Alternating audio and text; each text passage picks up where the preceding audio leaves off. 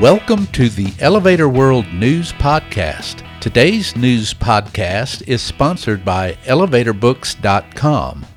From educational programs and books to unique gift ideas and more, the only website you need is ElevatorBooks.com.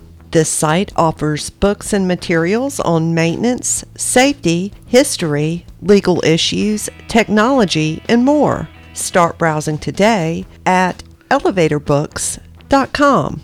This is your daily industry news update for December 12th, 2019. In today's news, stalled construction on the New York City high-rise could resume in 2020. The second of a 3-tower project in New Jersey has topped out. A 4-building development is planned in the Dominican Republic. Firefighters were called to rescue a man who fell down an elevator shaft while riding a mobility scooter, and 2 towers, part of a large New York City development, has reached their limit height.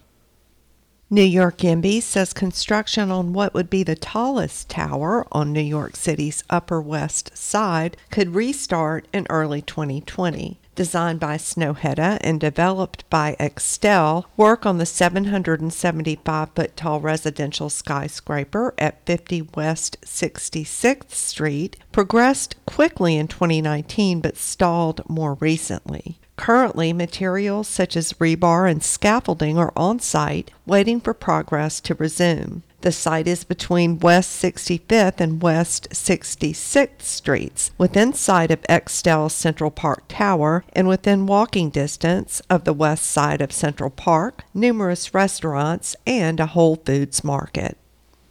The second of 3 towers in the Journal Square development in Jersey City, New Jersey, has topped out, New York YIMBY reports. Standing 754 feet tall, 537 Summit Avenue, as the building is known, is the tallest of the project. The design for the reinforced concrete skyscraper is by HWKN, Holwich, Kushner, and Handel Architects. It is being developed by Kushner Real Estate Group.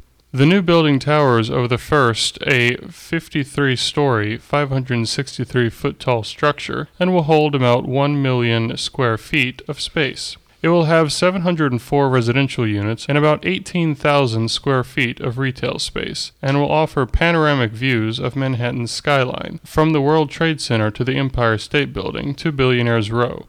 It is expected to be completed sometime in 2020. The third building will stand 633 feet tall with 60 stories. The starting date for its construction has not been announced, but the entire project, which stands above the Journal Square Path Station, is targeted for completion in 2024.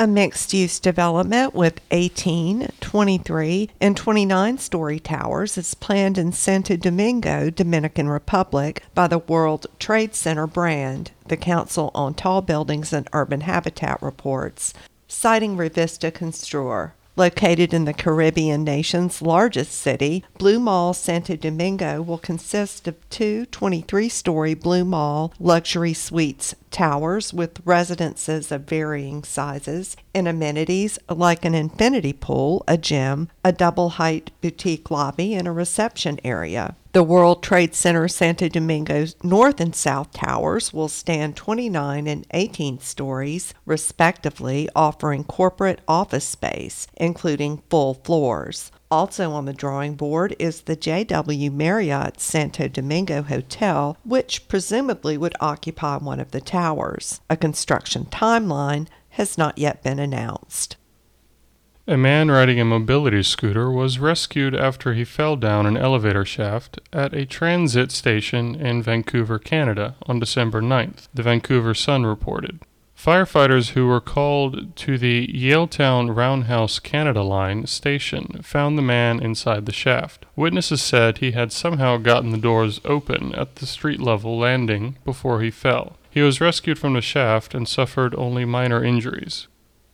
180 and 202 Broome Street, 26 and 14-story buildings designed by Handel Architects and Setra Ruddy Architecture, respectively, have topped out on New York City's Lower East Side, New York YIMBY reports. They are part of a development called Essex Crossing that will bring more than 1,000 new homes, 350,000 square feet of office space, 300,000 square feet of retail, and public improvements to a 6-acre piece of property along Delancey Street next to the Williamsburg Bridge. 180 Broome will offer 263 residences, a mix of affordable and market rate, 10,000 square feet of retail space, a landscaped atrium, and new sidewalk frontage. The shorter 202 Broome will offer 83 residential units, a 9,000 square foot park and recreation area, and 34,000 square feet of retail.